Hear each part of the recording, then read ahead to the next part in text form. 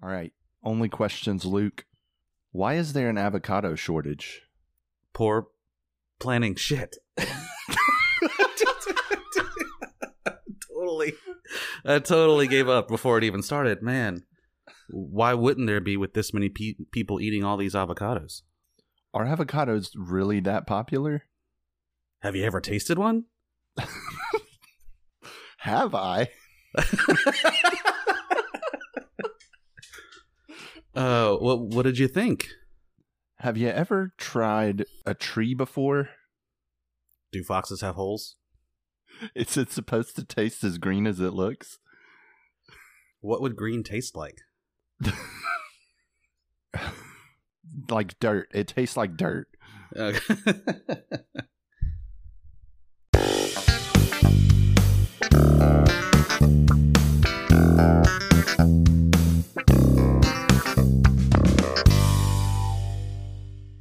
Welcome, neighbors, to another episode of the Praise and Worship Podcast, where two best friends and deconstructed Christians deconstruct praise and worship music, as well as other forms of Christian and secular media.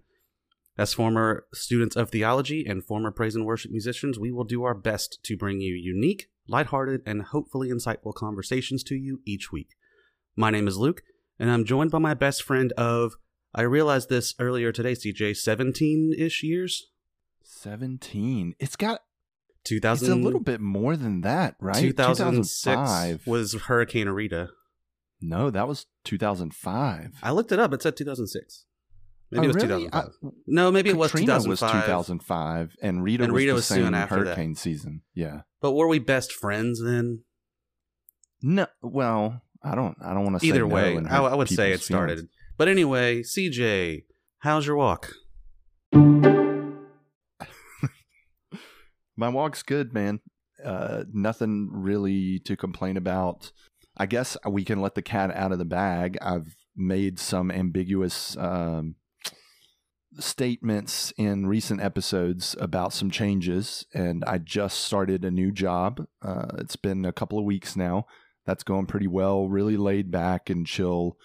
There were no hard feelings at the other position at all. Like, I love those dudes. They're always going to be great friends, and I wish them well, and I'll continue to support them.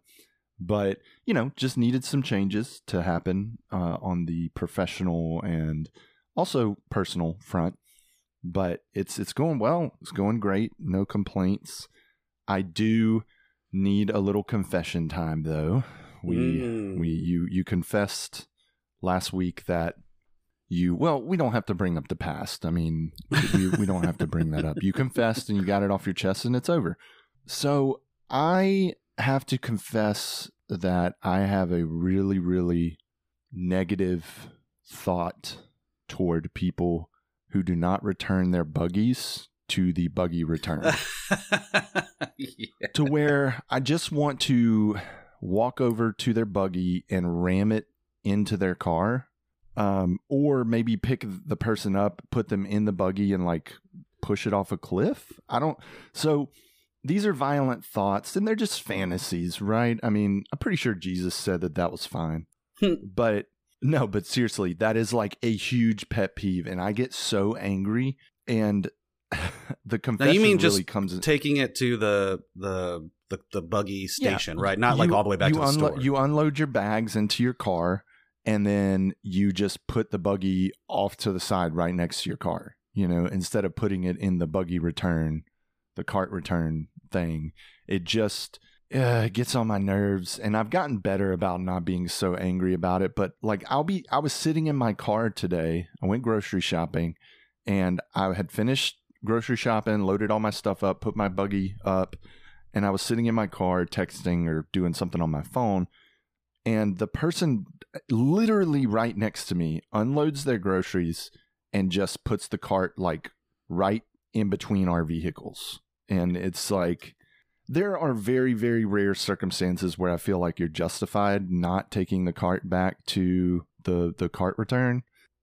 It just bugs me. It bugs me so much. Yeah. There's one grocery store here that only has one of those right in the middle, and that's usually the busiest parking section, so it's you never get close to it. Occasionally, I have not brought it back there. But sometimes I will go, if I'm close enough to the store front, I'll take it there. But yeah, I'm not perfect, 17 but years I do. of being friends just ended right now. No, but one time, no, and I get it. I Yeah. get it. Like if I went shopping, I went grocery shopping with Oliver and with my son, and I was by myself, and I already put him in the car seat before I started unloading the buggy, and it's like the buggy return thing is way away. I'm not going to leave him in the car, to go do that, and I'm not going to take him out of the car seat or anything like that. So that there are other circumstances if you're not physically able, right? I'm not talking about those types of people, but yeah, it's just it bugs me. It really bugs me, especially when you could look me directly in the eyes, parked right next to me, and then you're just going to sidle your buggy up basically against my vehicle. It's a slap at it's like a backhand kind of thing. Well, like, when someone backhands you, it's personal. Yeah, I went to lunch with a couple of employees, and we had to do a Walmart run to get supplies for the lab.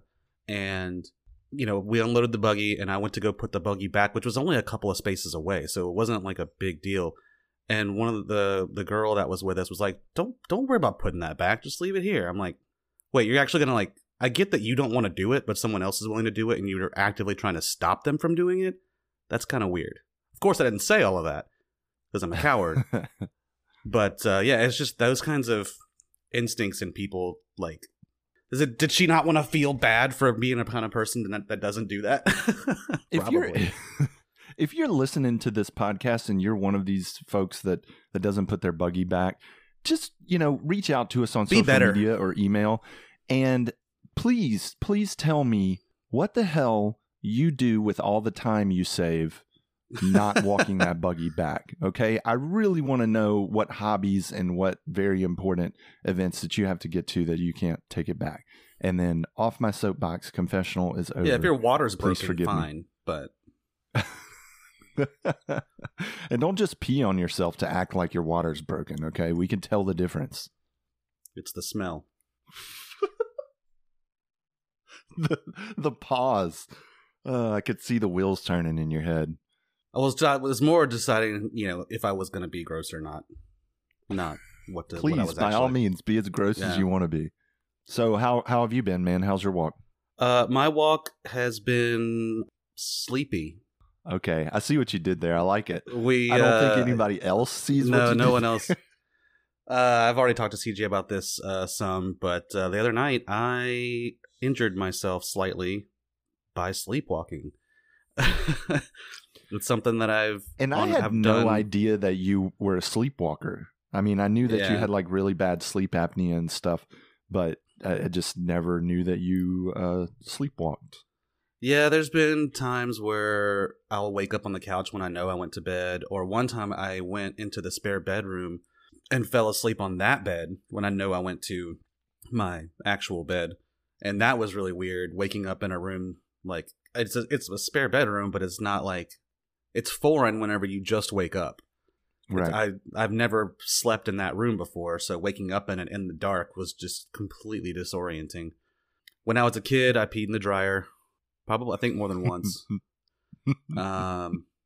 It's something that's happened pretty regularly throughout my life, but only maybe once a year, twice, every now and then, twice a year. It's not uncommon, but it's not common either, which makes it more surprising every time that it happens, And this time, I guess I was trying to sit down in my dream because I woke up falling up with my back against the dresser in the spare bedroom, and the drawer handles scraped up my back and my elbow. So I woke up not only mid-fall but mid-injury, which was very disorienting. And then Brittany, I guess, heard me go to the bathroom, and then heard me open after I used the bathroom. Heard me open the spare bedroom door, and he was like, "Why is he going into there?" And so very quickly after that, I fell, and she was right there at the door asking me what happened, what's wrong, or I can't even remember. And I was trying to explain to her all of the different things that was going through my head at the same second. And so I don't know what I said. And I know it didn't make sense, but I was trying, like, it was like my brain was juggling 5 different sentences trying to get out what was going on. Like, it's That's such so a disorienting. it is a very weird experience, and it's like, I don't want to say it's fun, but it's interesting, like, to have those experiences, but I wish I didn't, because now that I know that I can open doors in my sleep, I'm terrified. Like, yeah, our house is raised up. I guess that's like, yeah. Yeah, our house is raised up, and so if I open the door and walk outside, if I take more in the back stairs, if I take more than a step, I'm face planting into concrete. Or in the front door, if I take more than 4 steps, I'm face planting into concrete. So, whew. You just gotta be dreaming that you're walking downstairs. Yeah, I mean, I haven't opened a door and a deadbolt yet. Maybe I've tried and just couldn't master deadbolt technology in my sleep. So, yeah, fun, scary stuff.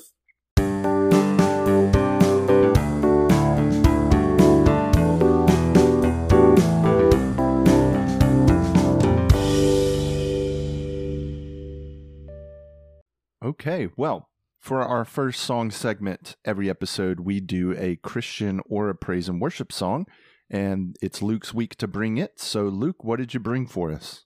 I really struggled to find a song that I wanted to talk about, but in doing research for another song, I found this one, and because I discovered, so the band name was mentioned, I guess that they were on the same label or something, I can't remember, but and then the name of the song seemed familiar, but I couldn't remember exactly what it was. And when I listened to, or when I watched the YouTube video and heard the song, it's like, yeah, we're talking about this week. So this is Big House by Audio Adrenaline. Oh my God. This was my song next week. Really? This was my song next week. For legitimately, I have it on my phone. Like, I've already started doing research on it. Well, this is going to be a good discussion then, because I have a lot to say. Oh my gosh, I love that. I love that so much. I can't believe you're going to do it next week. We would have done it on the same week if we were both picking Christian songs, and the way we've been picking songs together. Man. All right, so we are going to take a break and listen to that song, although I don't know if CJ needs to, if he was going to do it anyway. But we're going to do it just to keep it fresh, and we will meet you back here in just a second.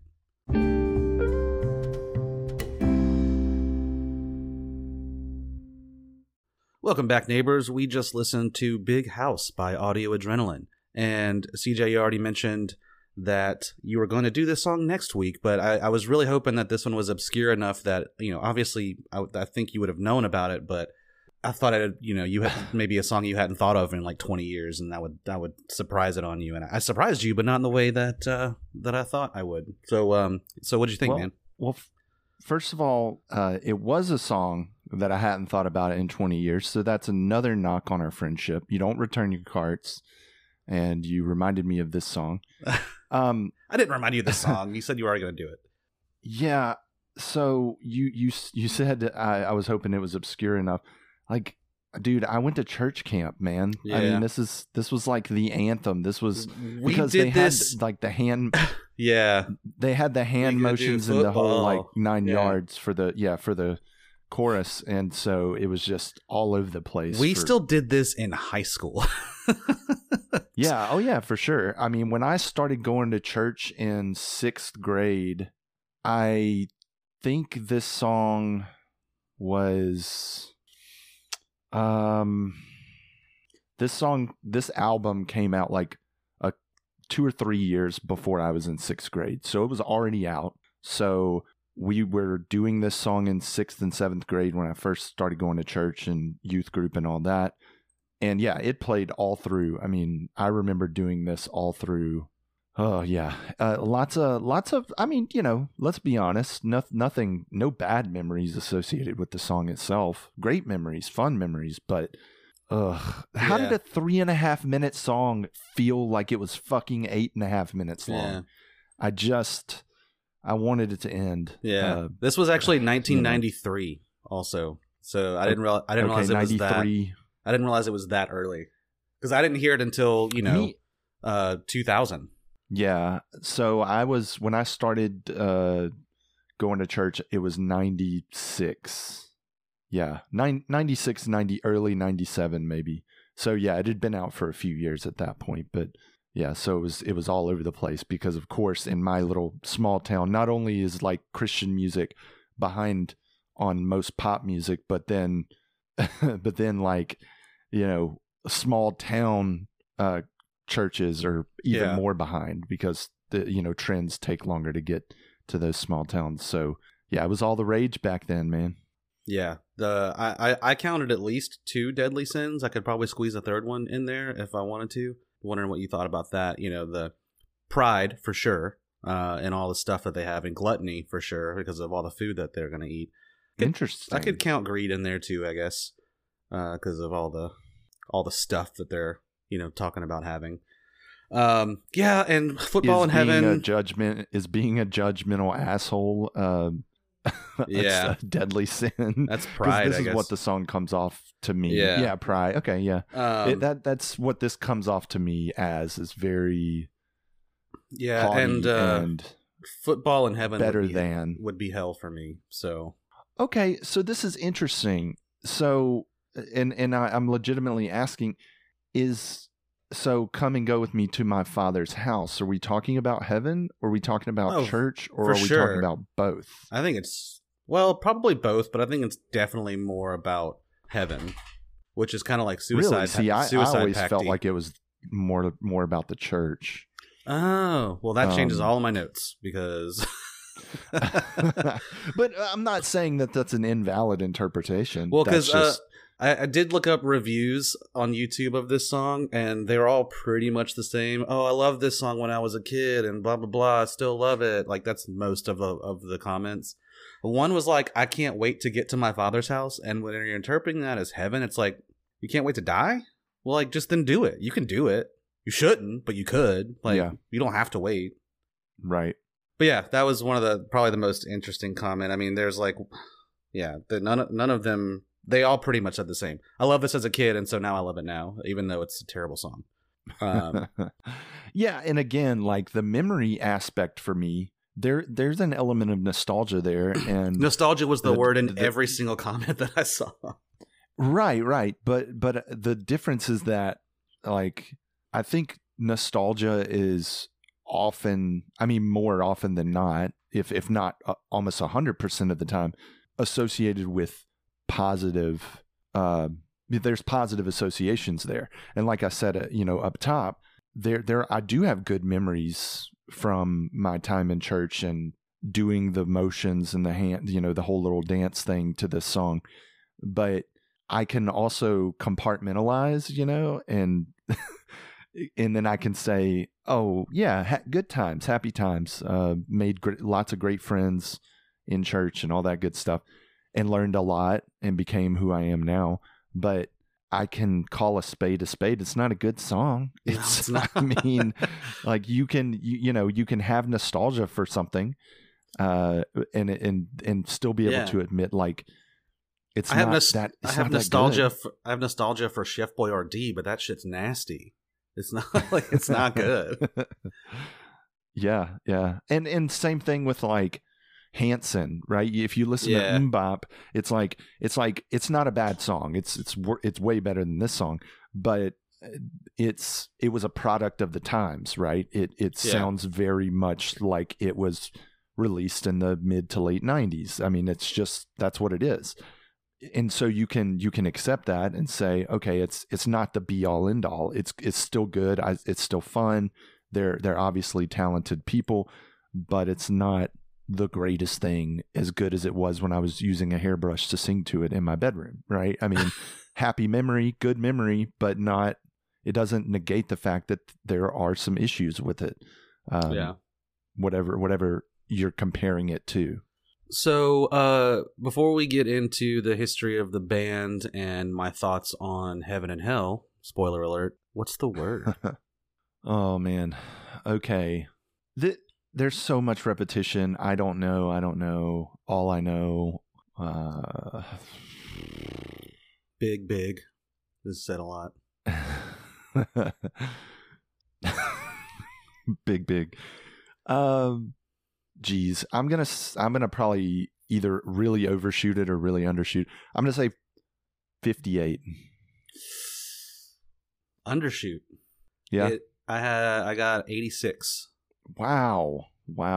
I was not even 65 was my first inclination, and I thought, I'll go with something that's not quite on. Yeah, the I mean nose. the first two verses are pretty wordy, and you get a good word count before the first chorus because they do 2 verses, before they get to the first chorus. So that was a tough one because it's deceiving because of all the repetition, but it's wordy at the beginning. So I mean, it's wordy, but again, it says, I don't know where you or where you. I don't know where you or where you. I don't know. It's just, a butler or a maid. Yard is used a lot. Yeah, I mean, more. there's definitely unique words there. Talk on the phone. And that's why I got in my own head on that one for sure. Yeah. So yikes. I was pretty far off on that one. So Audio Adrenaline originally formed in, oddly enough, 1986. There's probably a conspiracy there. 86 words for their most popular song in 1986. You were born in 86. I was born in 86. I mean, it's meant to be that. Ooh, yeah. This is getting heavy. But originally they were called A180, which I didn't really see any meaning or reason behind that. But 180 obviously is like turning around. That's probably the meaning behind that. Maybe Audio 180. Yeah. But that's just a guess. And they formed in Kentucky. In the first 4 years, they did over 100 shows and traveled as far as Texas and South Florida, but they were mainly a local band. They recorded 2 albums during that time. U-Turn, that was Y-O-U, Turn, of course, and Reaper's Train. I did not look into these albums. I actually couldn't find them on Spotify, and I couldn't find anything about A180 other than, that they used to be Audio Adrenaline. The band's big break would come upon meeting Bob Herdman, who approached A180 with 2 songs he had written. One was called My God, and asked them to record it. Eventually, Forefront Records, that's a name that I hadn't heard in a long time, but I do remember that from back in the day, offered them a record deal, and with the stipulation that they would change the name to Audio Adrenaline, which Bob Herdman was the one who came up with that. So it's like, I don't know the backstory entirely behind that, but there's a rich history of this band, so I'm just going to hit the highlights. Eventually, the band went on hiatus when the band's vocalist Mark Stewart was having vocal troubles that made it nearly impossible to sing, and that was in 2006. In 2012, former members Stewart, McInnes, I think that was the drummer, along with the band's manager Wes Campbell, decided to relaunch the band with a new lineup. According to them, one of their options was to ask Kevin Max. Sound familiar? He's nodding his head and taking a drink. DC Talk. Yeah, Kevin Max, formerly of DC Talk, to be the new lead vocalist because of Mark Stewart's vocal cord problems. In addition, Max as the new lead vocalist, the band also added David Gazarian of Super Chick. That band sounds familiar, but I don't remember any of their songs. Yeah. Mm-hmm. And he was on guitar. Jared Byers of Bleach. I do remember that band too, and I had some burned copies of their songs, but again, I don't remember anything about them. And he was on drums. Jason Walker on keyboard, McInnes on bass, and the former singer Mark Stewart remained as producer and songwriter. So kind of sad when you're want to do what you love and your body physically can't allow you to do it anymore. But at least you still got to be a part of the creative process. Over the next few years, different band members would drop out and be replaced. And by 2015, none of the original band members were in the band. And eventually in 2017, the band retired once more. Wow. So it's kind of interesting that it was, that whole, the boat problem? You have this boat and you keep having to fix it up and replace parts. And after so many times of, eventually you replace all of it. Is it still the same boat? It's like, well, yeah, kind of. Even if you've replaced all the parts. Yeah. And I do want to. There was a farewell article, like an interview that they did that I found an article of, and there's one section that I kind of want to talk about because it speaks a lot of the hubris of modern Christians. So it's just a few lines from, I believe it's Mark, the lead singer. We thought maybe we were supposed to be a summer band because we were all going to be teacher majors. It says bassist Will McInnes. I should read ahead. We would have this summer ministry and we'd go back to work in the real world during the school year. God kept confirming it over and over to us that we were to pursue this music thing. Mark is adding, honestly, at first, I think we stumbled onto this thing called Audio Adrenaline. Well, yeah, someone else renamed your band. We were willing to serve, willing to do whatever God wanted, but I don't think it was well defined at the beginning. He continues, I remember when I was young, I used to pray for a platform. My dad was a pastor. I wanted to be a missionary. I loved music. I don't know why, but God put it in my heart to pray for a platform to share the gospel. It was almost inevitable that God was going to serve up the stage. I don't know why, but God put it in my heart to pray for a platform to share the gospel is just like, you're talking in circles. Like, what does that mean? Really why would he just not tell you, I'm going to give you this platform and it's music? Why didn't he just give it to you? If he had to put it in your heart to pray for him to give it to you, that doesn't make any sense. Now, like, if you had said something about God put it in me to meditate about whether or not this is something that I should do with my life, that's completely different. But you're saying God put it in you to pray for the thing that he's going to give you. That doesn't really make sense. At least not in that wording. There's probably a better way to say it. Yeah, that's really, it's disjointed. It's janky. It doesn't check out. Like, a lot of what you see in prayer is you approach God with the desires of your heart. And if you are a Christian and you're living a life of faith and obedience, then the desires of your heart will oftentimes line up with those godly things and those biblical things. Like, you're not going to just pray and say, yo, God, I need some Coke and some strippers and stuff over here, stat, right? I mean, that's an extreme example, but my point being, like, if you're seeking God and you are following the tenets of the faith, then you're not gonna ask for. He doesn't have to imprint that on your heart so that you can ask for it, right? It's now wonky. This is all. This is all in quotes. The phrasing of that. So it's probably a conversational style interview. So I'll give him some leeway, but yeah, he could have misspoke. It came out the way it came out because that's how you think. You think in what's the word I'm looking for? I do this. This is definitely should be on a bingo card. What's the word I'm looking for?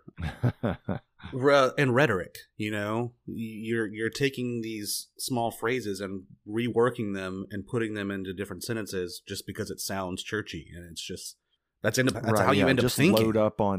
Load up on biblical language, and it's and for me, everyone will nod along with you.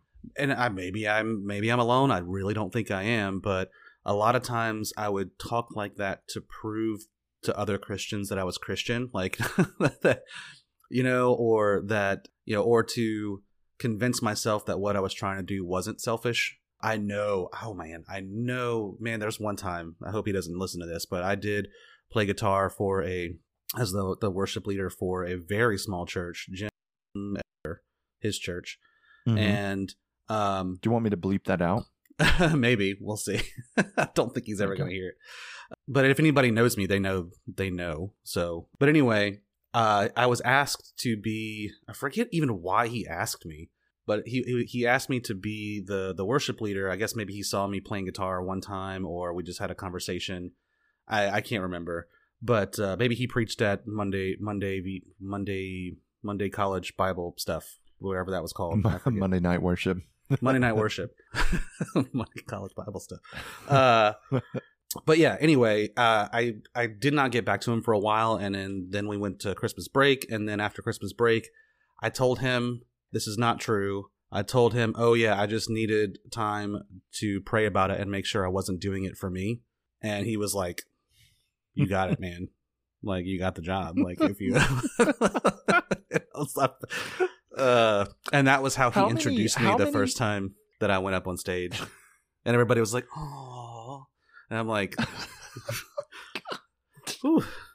But it was just me being a lazy college kid, How many relationships, like romantic relationships, have been ended in the evangelical subculture because one of the people in the relationship said, God wants me to be single, or God. So yeah, I'm you're not the definitely right not person alone. that God is saving for me.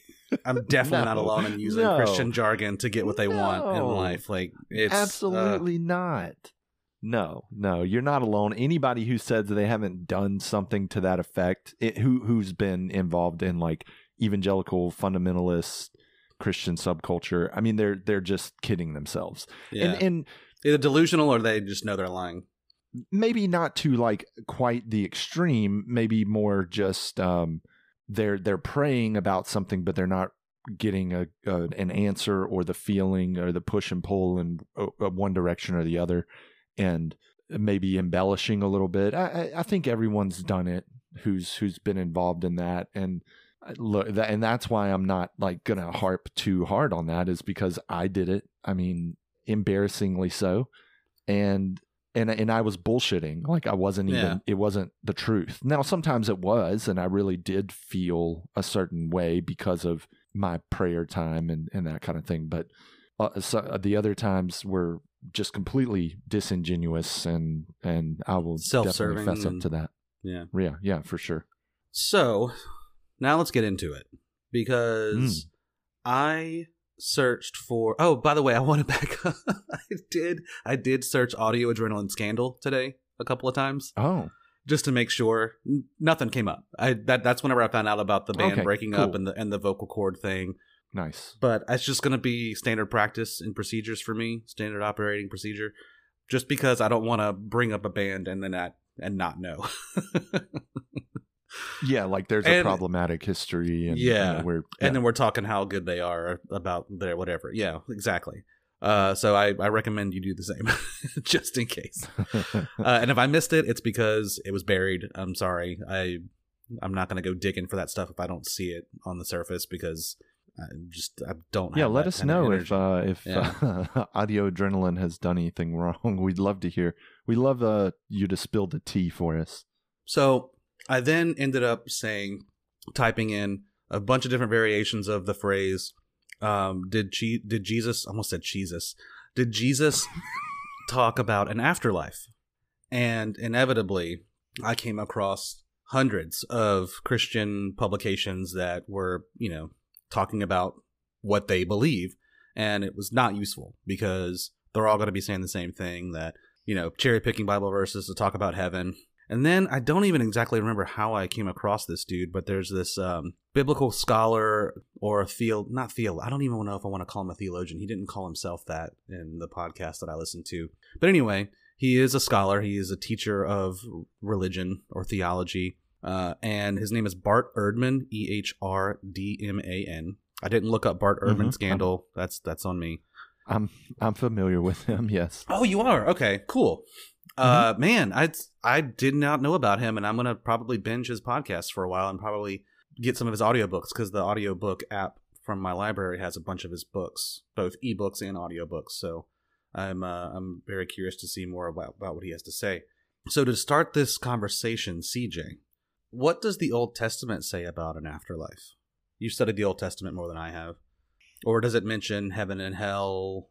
Not in as explicit terms as you see in the New Testament, right? I mean, there's the aspect of Sheol, which is the grave, right? There's not like a ton of direct references to like eternal damnation. It's more of a place that's dark that you go when you die. There's references, especially like in the Psalms, about being at the right hand of the Father, and what better is one day in your courts, being in the house of God. That's a song one of us is going to pick eventually. Oh yeah, I'm surprised we haven't done it yet. I know. I thought about it. I could have done that and still talked about the same stuff. Yeah, and so it's definitely not as cut and dried as what some of the epistles reference when they reference heaven or hell. It's more general. It's David saying, my son is dead, he won't return to me, but I will go to him. It's kind of like a hope for something more so than an explicit description of a place or places that exist where you go if you're good or you go if you're bad, right? It's more metaphorical, philosophical kind of thing in the Old Testament. Yeah, exactly. Yeah, it's never explicitly stated, and I would argue that in the New Testament it's not explicitly stated either if you look at like the original language, which we'll get to. But so what I wanted to start in the beginning with Adam, where he was formed out of the dirt or out of the clay, and God breathed the breath of life into him. And the word breath, wind, spirit all mean the same thing in ancient Hebrew. And the Jews believed that the body and spirit were one. You couldn't have one without the other. So when the breath leaves the body, the person ceases to exist, which kind of makes sense. I mean, that's what a lot of people believe. Whenever you stop breathing, you don't exist anymore. Your body's there, but you aren't. You are not there. There is no belief that your soul continues to exist after you die. Then let's fast forward hundreds, if not thousands of years. You know, the timelines are vague from what I can tell in, biblical stuff. So Jesus comes along, and there was a movement that actually started before Jesus where they were starting to think that, all these people are oppressing us and doing bad things and prospering. We're trying to do what we think is right by God, and we're suffering. But God is a just God. God is a loving God. So there must be something that happens to reward us eventually, and whether that's after we die or soon in our history. And then Jesus comes along and starts talking about the kingdom of heaven or the kingdom of God is near, meaning that there will be a kingdom that overturns this kingdom that's been oppressing us, and we will have our kingdom back again. Yeah, so good things are happening to bad people, bad things are happening to good people, and if God is a loving and just God, how can this be true? And then, after Jesus' death, 40 or so years after Jesus' death, the book of Mark is written, and within those years since Jesus' death and these gospels starting to be written down, the church is still active, and they're still trying to spread the gospel of Jesus. Who were they spreading that to? The Jews were skeptical of it. They didn't think that Jesus was the Messiah. So they're spreading it to Gentiles. And Gentiles were in that area were coming out of more of a Greek and Roman tradition where they did think that there was an afterlife. And they did see the body and spirit as separate. So you put that in with the God is just and good, with the belief in an afterlife and that the body is separate from the spirit, then yeah, that's where we get our modern idea of heaven and hell. Because if heaven exists to reward, then hell must exist to punish. But it's not ever explicitly said anywhere in the Bible. We've talked about it before, that Gehenna was the trash pit, and that to go this certain way with your life is basically like being in a burning pit. But it doesn't say that when you die, you go to a place of eternal torment, ever. So, what do you think? That was quite a bit to talk about, but that was always something that had bothered me. It's like, well, then where did we get this idea of heaven after you die? It's like, well, oh, man, this dude knows what he's talking about, because that makes a lot of sense. Makes way more sense than what I was taught in church. Right.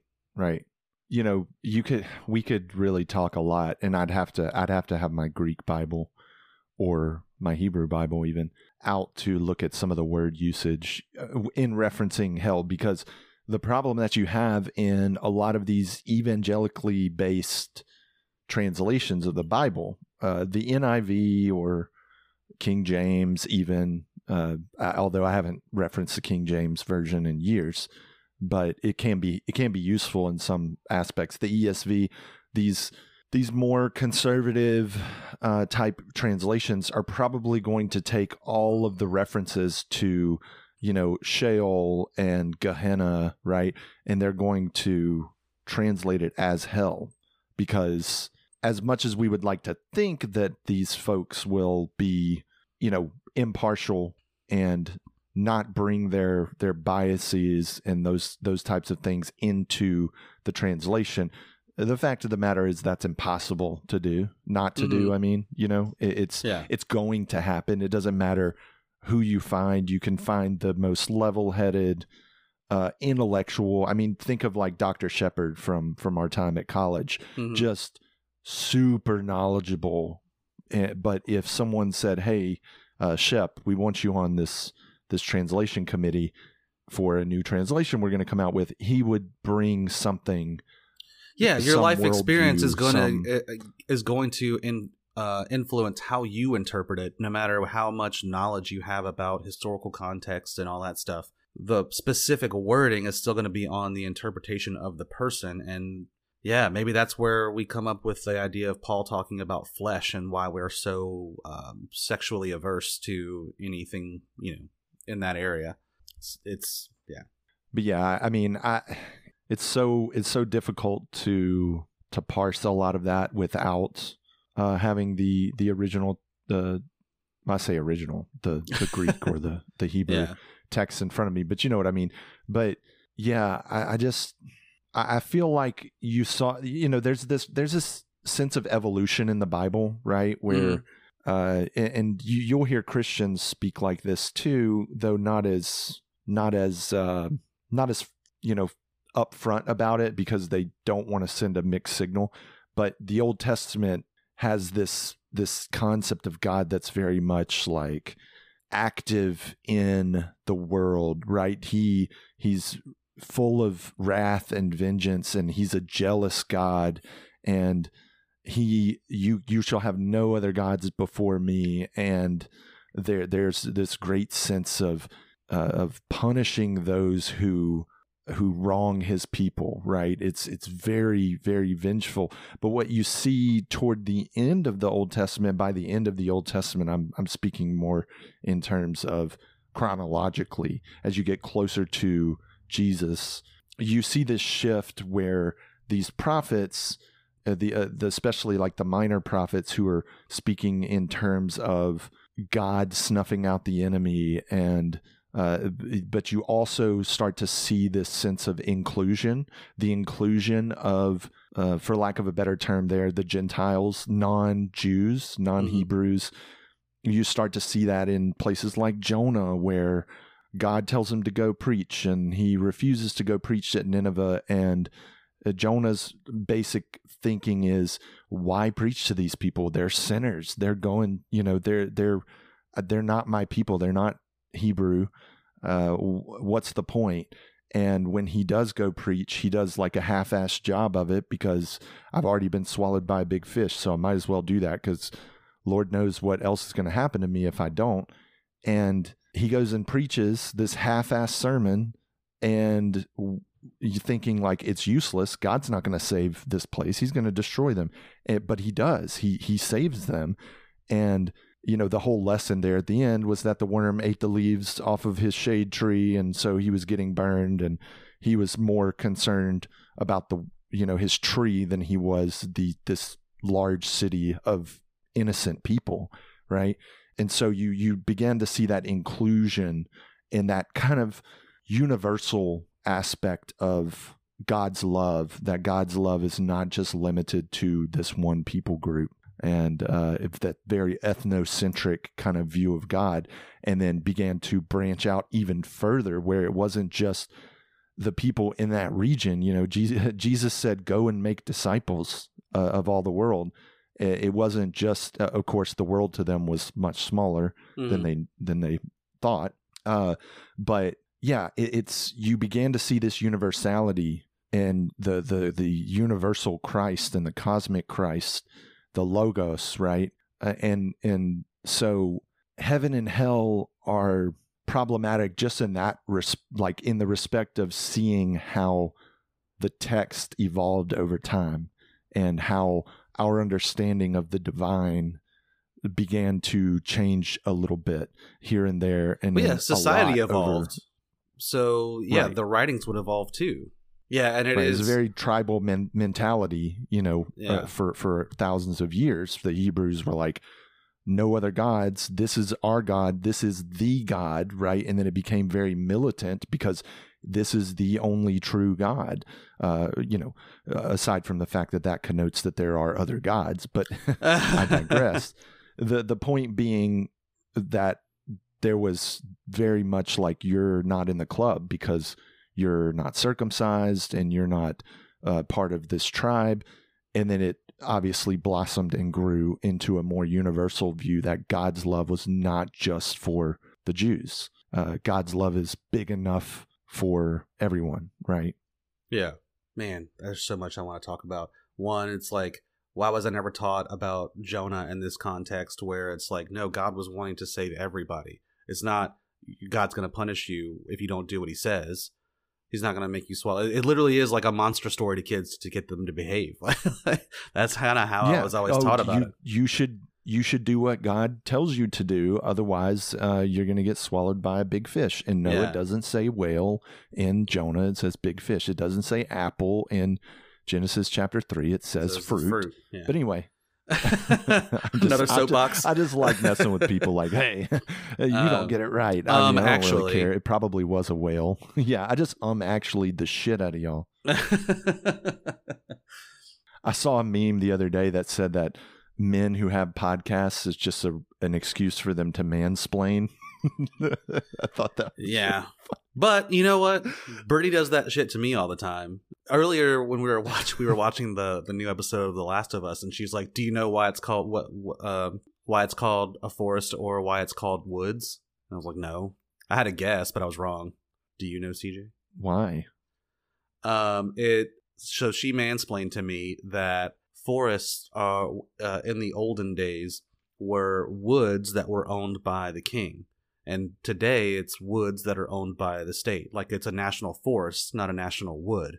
But anything that's like just, the trees behind your grandma's house are woods because the state doesn't own them. Interesting. It is interesting. But I can't say she woman-splained that to me because that's not a thing. Man, hashtag... Well, it's not a thing yet. We're going to make a word for that. Hashtag female privilege. But yeah, it is interesting. Whenever I was listening to, is he a doctor, Bart Ehrman? Yeah, I'm pretty sure. When he was talking about Jesus actually believed that there was a coming kingdom, and he was preaching the way he was to get the people in a right state with God, so that when the kingdom came, that they would be safe, and the people who were oppressing them would be, I guess, punished. So yeah, it just recontextualized all of Jesus's ministry for me. If what he's saying is true, this is just one scholar saying this. So I will continue to listen to him because I found it a very interesting discussion. So we'll see where that research leads. But it went way deeper than I thought it would go, and I did a lot of this research while I was waiting for my tires to get new tires put on my truck at the the tire place. So yeah, it forced me to be kind of isolated and not wait to the last minute to get my research done. Although I did do all that today. At least it was early today and not right before we started recording as usual. So right. I could definitely continue to talk about this forever, but CJ, do you have anything else you want to say about the song? Well, so we didn't even talk about the music. Song, so yeah, I mean, there's not really. Yeah. It's just a loop, man. Yeah. I mean, I could probably pick the chords out if I had to guess. It's in like the key. I'm not going to, but if I had to guess, it's probably in the key of A. I thought for sure it would be G, but I don't think it's G. But what I was going to say about the song is, but I don't have an issue with it right out the gate.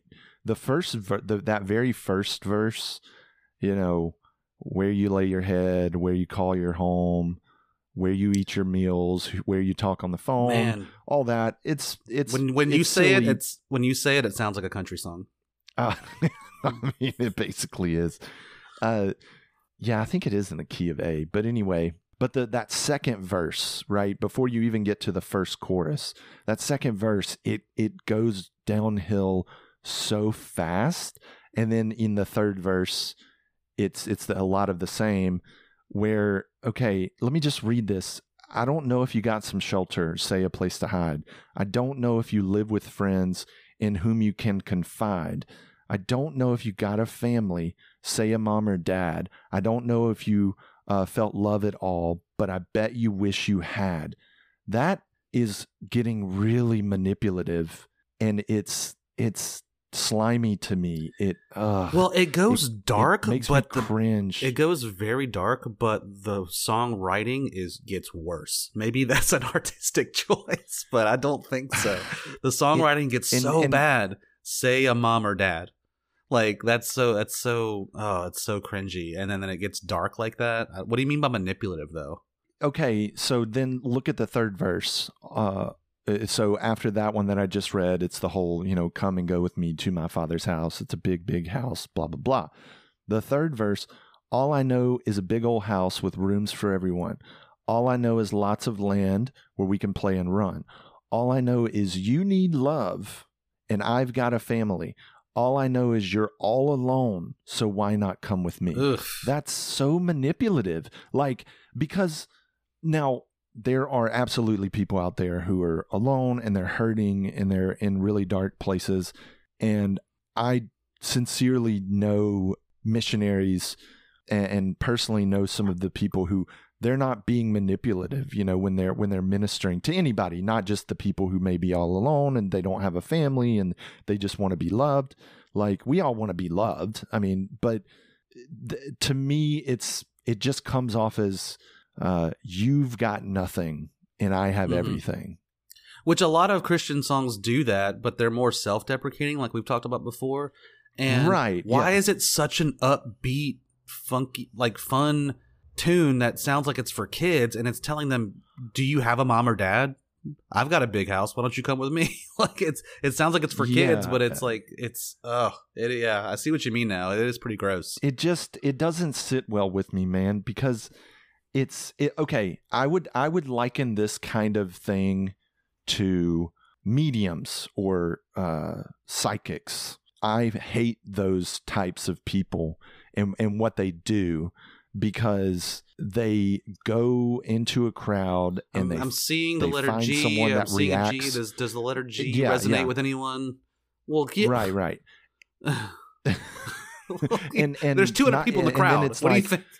And then it's like, oh yeah, my grandmother, and she raised my grandma me, Gerda, and she died suddenly when I was 16 of and gout. I was homeless, and she left me all alone. And then this person's like, well, you've never been alone. She's been with you. Can you feel her here right now? It's so slimy, and it's just, I can't stand that. It makes my skin crawl to think about what these people do. And I kind of liken it to that a little bit. Now, again, I'm not saying that this kind of form of manipulation is commonplace. I haven't been active in the church in quite a few years now, but it's close to 10 years now, really, since I've been truly active. But I can definitely see that being the case, where someone is ministering to someone else and turning it around to be like, you don't have anything. Well, yeah, we saw that in the Hillsong documentary. Here, we have everything. We have what you need. And again, it's like you're enticing people to come to you're enticing people to come to your church or go to heaven, or however you want to interpret this. It's a big, big house, lots and lots of room. So you might live in a 1-bedroom apartment with a family of 5. Man, a big table with lots of food. You might have a mom. You might have a single parent who is working 3 jobs just to barely scrape by. A big yard. If you live in that 1-bedroom apartment, you probably don't have a place to play. A big house. It just doesn't sit right with me. It really does. Like it. It's almost like a McDonald's commercial. That video definitely felt like a 90s McDonald's commercial, where it's just like, everything's perfect here. Like, we'll make you happy. You couldn't possibly be happy without us. We'll make you happy. And I feel like if they had written the verses differently, and I don't really know how they would rework them, maybe keep them a little lighter, like the very first verse. Do you have a cook or a butler or a maid, right? I don't know your situation. But to take it kind of into that dark, they get darker and darker with it. I know all I know is you're all alone. So won't you come? Well, so why not come with me? It just, taking it to that dark level, it changes, it warps it for me now as a deconstructed person. Yeah. And I just don't I never paid attention to that part. No, we were me all either. waiting for the chorus, right? We were just waiting for the chorus to Yeah. do the hand motions and the little dances and stuff. Well, yeah, and you almost get brainwashed into thinking like, oh yeah, without God, I am all alone. Yeah, But and the song sounds happy, that's so why, it must be happy. Yeah, it really start to is. finish. It is kind of brainwashy. It's, oh man, I never saw that before. Holy crap. Well, I'm really glad that I asked and that you brought that up, because that brought up a whole nother segment of conversation that I'm glad we got into, because I never noticed that. I thought we were just going to trash on it. I mean, we're trashing on it, but we needed to trash on it more, because that is, yeah, it's like subliminal, because I don't think it's intentional, which makes it worse, because you feel I don't like, think that that's what they're getting at from a song. I don't think they're trying. No, like I said, I don't. but it's think so they're trying ingrained to be in them manipulative at to all. think that way that Sure, yeah, that they're passing it along and making people think that they don't have anything unless they have God. And that's just, I know that's the thing that you say as a Christian, but even most Christians don't act that way. They still love their family most of the times. They still love their friends. They have things without God. But even though they don't say that, they would never say it. But yeah, it's, wow. Mm-hmm. Well, I kind of trailed off there because that it got really dark. So we are going to take a quick break, and when we come back, we are going to move on to CJ's segment. Whether that's the game or a song, I don't have a game this week. So we will meet you back here in just a sec.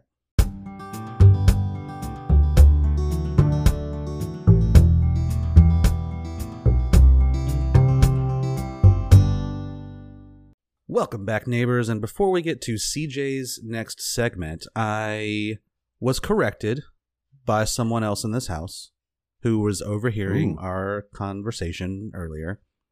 Since we both took off work tomorrow, she's staying up and is actually listening to what I'm saying. I thought she had fallen asleep already. But apparently, I was incorrect in my definition of mansplaining. Apparently, mansplaining is explaining something to somebody, typically a woman, in a condescending way. My assumption was that the urge to try to share any common knowledge information as if you were a genius for discovering it and being able to explain it to people. That's what I thought mansplaining was. So, well, and it's typically something that she already knows, whereas like I didn't know the forest versus woods things, and she asked before she explained it to me. So that definitely wasn't that. Although I do think she felt special for knowing it when I didn't know it. So I feel like if you're on a certain topic and or watching something, and so the thing comes up organically, I think there's a little bit of mansplaining in, oh, so do you know why they call it forests versus woods? That could be a type of mansplaining. It's more just to posture and show that you have knowledge. I mean, you might not be coming at it that way in kind of a high and mighty context, but because chances are that person just learned that thing, so and they're wanting to share. Right. It's not like they've always known it. Yeah, they just and they're superior to yeah. you. So, but anyway, CJ, okay, what do you got for me? I have a game that we play a good bit called Jesus or Jessica. This is where I bring either a Christian or praise and worship song lyric or a secular love song lyric, and Luke has to figure out if the song is referencing Jesus or a love interest. So, ready for your lyrics, Luke? Yes. It's you. You're the one I love. You're the one I need. You're the only one I see. Fuck you. You have good instincts, though. Like this is definitely one that could go either way. But I know you have one more time, please. It's you. You're the one I love. You're the one I need. You're the only one I see. Oh man, I'm gonna go Jessica. You are correct. Oh, my gut doesn't ever do me wrong. Yeah, that's what I'm telling you. You got to trust your guts. As soon as you said the first two, like the first four words, I was like, this is Jessica. And then you kept going, and I was like, maybe not. And then I was like, no, I have to go with Jessica because it's too on the nose for a Jesus. There might be some listeners out there who were shouting at the podcast. This is a song by Beyonce called Love on Top. Oh, yeah, I don't listen to her. Come at me. I don't Come know at me, a ton Beehive. of Beyonce. But you know what her fan club was called.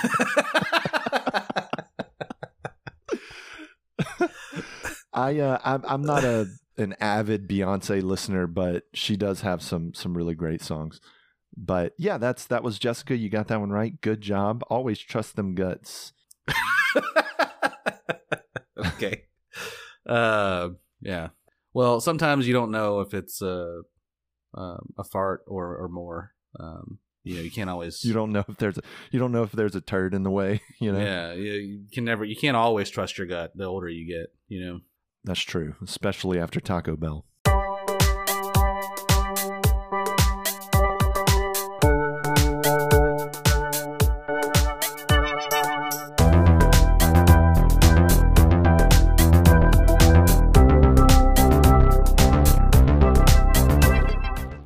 What else you got for me, CJ? This is your secular song segment.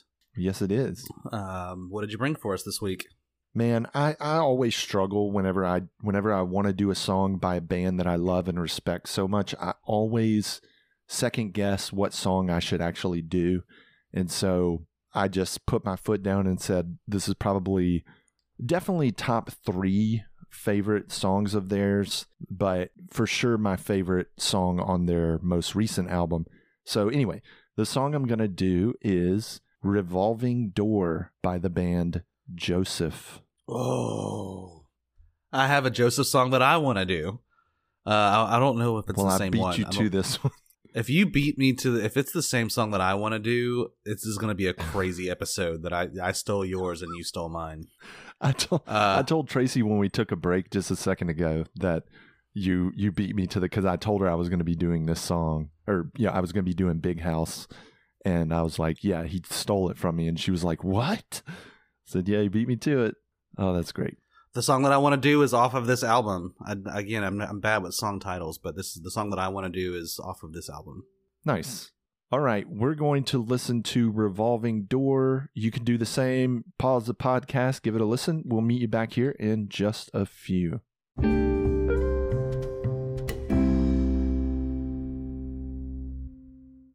Welcome back, neighbors. You just listened to Revolving Door by Joseph. Luke, what did you think? So I am familiar with this band. I learned about them on Rob Bell's podcast, the Robcast. Everybody should listen to that. It's great. And man, there's something about families who perform together. If you don't know that this is 3 sisters, and not only is like sibling harmony like really effective, but 2 of the 3 women are twins, and so that twin harmony with their other sister it's amazing for sure. But there's plenty of songs that I've listened to by them where it's like it's almost haunting.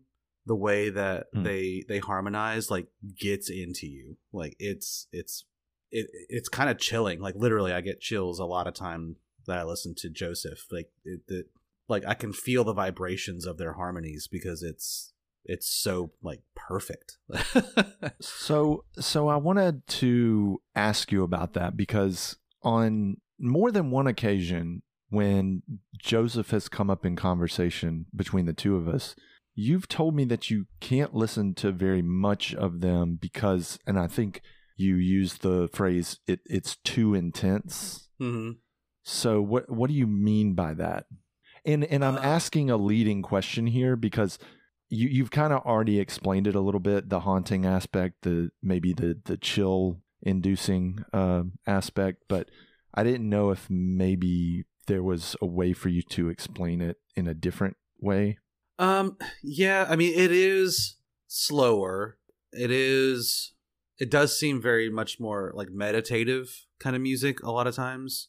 There's some bangers on this record, man. There's some really high energy songs. But yeah, I know what you mean. Their earlier stuff was very folksy, singer-songwritery. Yeah. I think it might be partially because a lot of them are slower songs, and the ones that are more upbeat, I mean, I recognize the talent, but it's not the style of music that I typically listen to, so I don't think about it but I'm always happy when it shows up on other playlists, but it's just not something that I seek out. But I really should, because they're I thought you would have amazing. loved this song because it's in A minor, and I know your affinity for it's the key of the A minor minor keys for sure. The song that I want to do, I might just do it next week. The song that I want to do by them is intense. Like, and I know we just talked about that, but I don't know, man. It's just maybe I'm running from my feelings. Listening to them makes me feel stuff, and I don't even know how to describe what that feeling is. Like I said, it gets inside me. Like the way that their harmonies harmonize, the way that their voices harmonize, just like there's a physicality to me listening to it, and I can't quite explain what I mean by that. Well, so my thinking is, okay, so there's a few different factors at play here. Number one, excuse me, I had to burp. Number one, there's 3-part harmonies, right? At least 3-part harmonies. There could be more in some songs. I'm sure there are, so whether it's them overdubbing or maybe a male vocalist in there somewhere. But pretty much every single song has all 3 of them harmonizing. But the thing is that they put so much reverb on their vocals, on all 3 vocals, not just the lead or the 2 harmony parts. They're putting reverb on all 3 parts, and that's such a bold production choice. Then the second part of that would be that much of the instrumentation, from the guitar at the very beginning to the piano when that first chorus kicks in, the floor tom, the kick, the snare, even a little bit, they have these reverb filters on them, and what that does is it creates this massive, really open soundscape. You kind of have some of these clapback echoes in there, and if you're listening on like a good set of headphones and stereo, you can hear some sweeping fades in there as well. The bass, there's a little bass run toward the end of the song that sweeps across the headset from right to left, I think. And these are, when you have that much reverb and that much openness in music, it's a little, like you said, you said haunting, which this song is meant to be haunting, but it comes off that way even in a more upbeat kind of major key kind of song. It pays off. I really think their embrace of that production decision on all of their records, they're doing this, but I can definitely see why that would be a reason why it could be too intense. Yeah. If it's creating tingles down your spine every it's not single quite song. ASMR, but it's like it's edging me in that spot. Like it's not there, but it's almost there, you know, and that maybe that's why I'm like, it's like get there or don't almost get there and stay there for 4 minutes. Toying with you. Yeah. They're toying with you in that respect.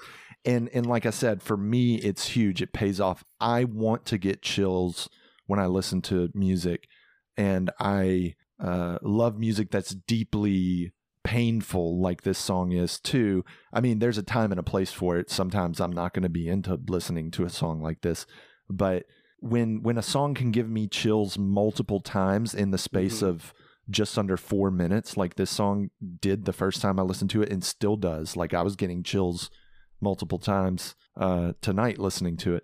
It's just it's so good, and I can definitely understand not wanting to listen to, you know, too many songs in a row, because it is so it can be intense. I totally get it. I didn't know if maybe that was where your head was, if it was less of a weighty kind of, their lyrical content is maybe a little heavier. No, because I honestly, it's hard for me to follow their lyrics because I don't want to say that they're always slow, because they definitely have some more upbeat songs, but I don't know. It's hard for me, like, unless I'm looking at the lyrics when I'm listening to the song, it's hard for me to follow along. I clearly have ADHD, but it's undiagnosed, or just ADD in general, not ADHD. But yeah, the audio stimulation is a bit intense to listen to it for long periods of time. And I have to be in the right mood to want to listen to it.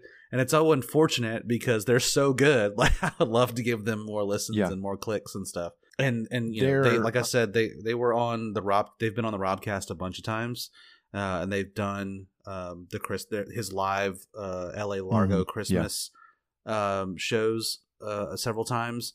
And they did in my opinion, the second best "Oh Holy Night," but it's not a studio recording of it anywhere. It's only on that episode of that podcast that they've done that, right? And it's great. It's so good. It's not Crowder, but yeah, their live stuff is really good because it's just, you know, underproduced. It's very garage bandy, you know, raw, and I love that shit, man. Especially with the way that they do their voices, and it's typically just a guitar and their voices, and like that's peak Joseph for me. Yeah, and you know, I find this song to be a bit of an anomaly in their catalog of songs, in the sense of, by and large, all of their songs from a lyrical standpoint and a musical standpoint too have resolution in them. Some uplifting kind of crescendo by the time you get to the final verse or the bridge or the final chorus. Everything seems to kind of work itself out. There's that resolution, but this song, Revolving Door, it doesn't have that. She sings, I made it easy for you, but she's stuck in a revolving door. And then at the very end, she's saying, let me out now and make this go away. And those cries for help go unanswered. It's just a good breakup song. I love breakup songs that make me remember when I went through a hard breakup. You know, like, I love that. And again, we talked about nostalgia earlier. That's nostalgia. It's a little painful, right? But it's still nostalgia, and it makes. Did we do a breakup song last week or the week before? Sorry, I didn't mean to cut you off. Oh, did we? I thought we had talked about breakups on a song recently, but maybe that was just in our personal conversation. Oh, it was the Wolfpack one, right? Oh, well there was New Guru, but we listened anyway. I don't think that was on the podcast. Skater Boy, did we talk about did Skater Boy? No, it was the one where the songwriter actually sang it, whereas the version that we listened to, I can't remember. I thought we had one of the Wolfpack songs was a breakup song. We definitely played it. We listened to that. We listened to that together off air. Like, we weren't recording. See? Oh, that would be such a good one to do. We should only talk whenever we're recording the podcast, because I get confused. Right. We shouldn't listen to music together ever again unless we're recording the podcast. Exactly. Yeah. And honestly, I don't really have anything specific to say about the song, except, you know, what I just said about it being kind of different from most of their other songs, in that there is no resolution. When that last note rings out on the A minor, it leaves you hanging. That chord is not for resolution. That chord is meant to build to a resolution, and to end it just how it began is telling. And we've talked about it, about how music can tell just as much of a story as the lyrics can. Yeah. And so, you know, you could have maybe brought it up and ended on the G or the F, but no, they don't do that. They're staying in the minor, and they're staying on something that leaves you kind of on the edge, like, okay, all right, give me like a happy note to tell me, okay, everything's fine now. But they don't do that. And it's a good choice. These ladies are incredible singers, obviously. But they're really good songwriters. They write all this music. They're writing the music. Natalie is the oldest, and then her younger twin sisters, Allison and Megan. And they have 3 albums. Their first record in 2014 is called Native Dreamer Kin. In 2016, which was my introduction to them, I listened to the record on the release day. I remember it vividly. Called I'm Alone, No You're Not. Fantastic record. Made me fall in love with them. That's the song. That's the record that I know the most songs off of. Yeah. Right. And then Good Luck Kid in 2019. They had an EP in between. I know I'm Alone, No You're Not, and Good Luck Kid, but I can't remember what it was called. I don't have it in front of me. But they have a fourth album, full-length album, coming out this year in April. So they just released the first single the other day, and it's fantastic. So looking forward to them. They've become really popular over the last decade, and I couldn't be happier for them. It's much deserved, and they're making waves, and hopefully I'm going to get to go see them in May. They're going to be in Dallas, which is, about 4-hour drive from here. So I might try to make the trip in May to go see them. And if the song has interested you, or if this podcast is interesting to you, don't listen to the Robcast episodes, because you will not like this podcast as much anymore. Because it's fantastic. So yeah. Well, Rob preaches more though. Maybe they don't want to hear preaching, so they would like our podcast more. But you've convinced me. I'm going to do the Joseph song that I wanted to do. I'm going to do that one next week. I would say my guess on the air, but I'm not going to. I'm gonna poker face, baby. You be poker face, but honestly, I'd have to go look at that record, the track list. I mean, but yeah, I can probably narrow it down to like 2 songs that you would do. But anyway, well, I'll ask you next week which one you think I'm doing when it comes to it, and we'll see if you're right. Yeah, do that, and that way you can hold me honest, and I can't just say, "Oh yeah, totally, I knew you were going to do that one." Yeah. So before we go, I wanted to actually myself kind of not really. So last week we did the Big Daddy Weave song, and I can't believe I didn't mention this. I had it in my notes, but so the beginning of that song, "I Come on My Knees," is quite possibly the most uncomfortable opening line to a praise and worship song ever. Wow. And I can't believe, and it's the most uncomfortable way to come. I don't know. I mean, I've been in more uncomfortable positions, but I come on my knees to bow down before you. So like, what is it? Because like the fall is going to be shorter, or I don't. It's so weird. I just wanted to mention that because I felt dumb for not mentioning it last week. Yeah, and look, mind out of the gutter, right? I get it, but the word "come" is so aggressive that there's really no way to say it or sing it where it doesn't sound aggressive, and so it just come just like the only and way go would be with like, me to on my knee. I come on my knee. But yeah, I just wanted to bring that up because I felt like a horse's patoot for not mentioning it. Well, yeah, I mean, and I did think earlier, it's like, how do you come and go at the same time? Like, but I say that as he takes a drink of Dr. Pepper. I can't believe I didn't spit it out. Oh, speaking of coming, okay, we're gonna get. And speaking of going, yeah. Look, guys, we have all our socials, links to all our socials in the show notes, as well as our email address, praiseandbroshipodcast@gmail.com. We're on Twitter, Instagram, Facebook, TikTok. Jackie does wonderful things for us, and we're getting back in the groove with that. Going to have some new TikToks soon, I'm sure. We really appreciate y'all listening.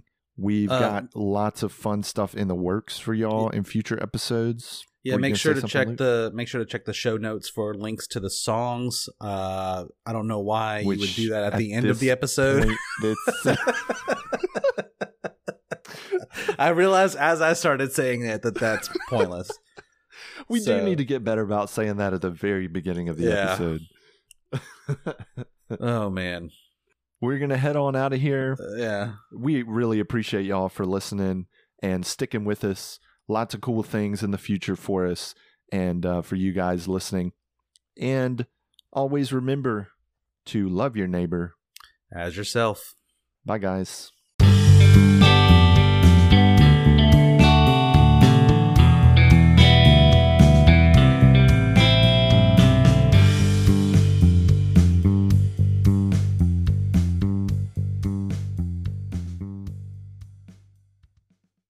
Interesting. I'm Ron Burgundy. Are we going to do it again? Yeah, let's try one more time. And if we don't get anything, then we so don't you get already anything. lost. Oh my God. You got me. Oh. Well, there it is. I mean, I think it could. Oh God, this is mansplaining.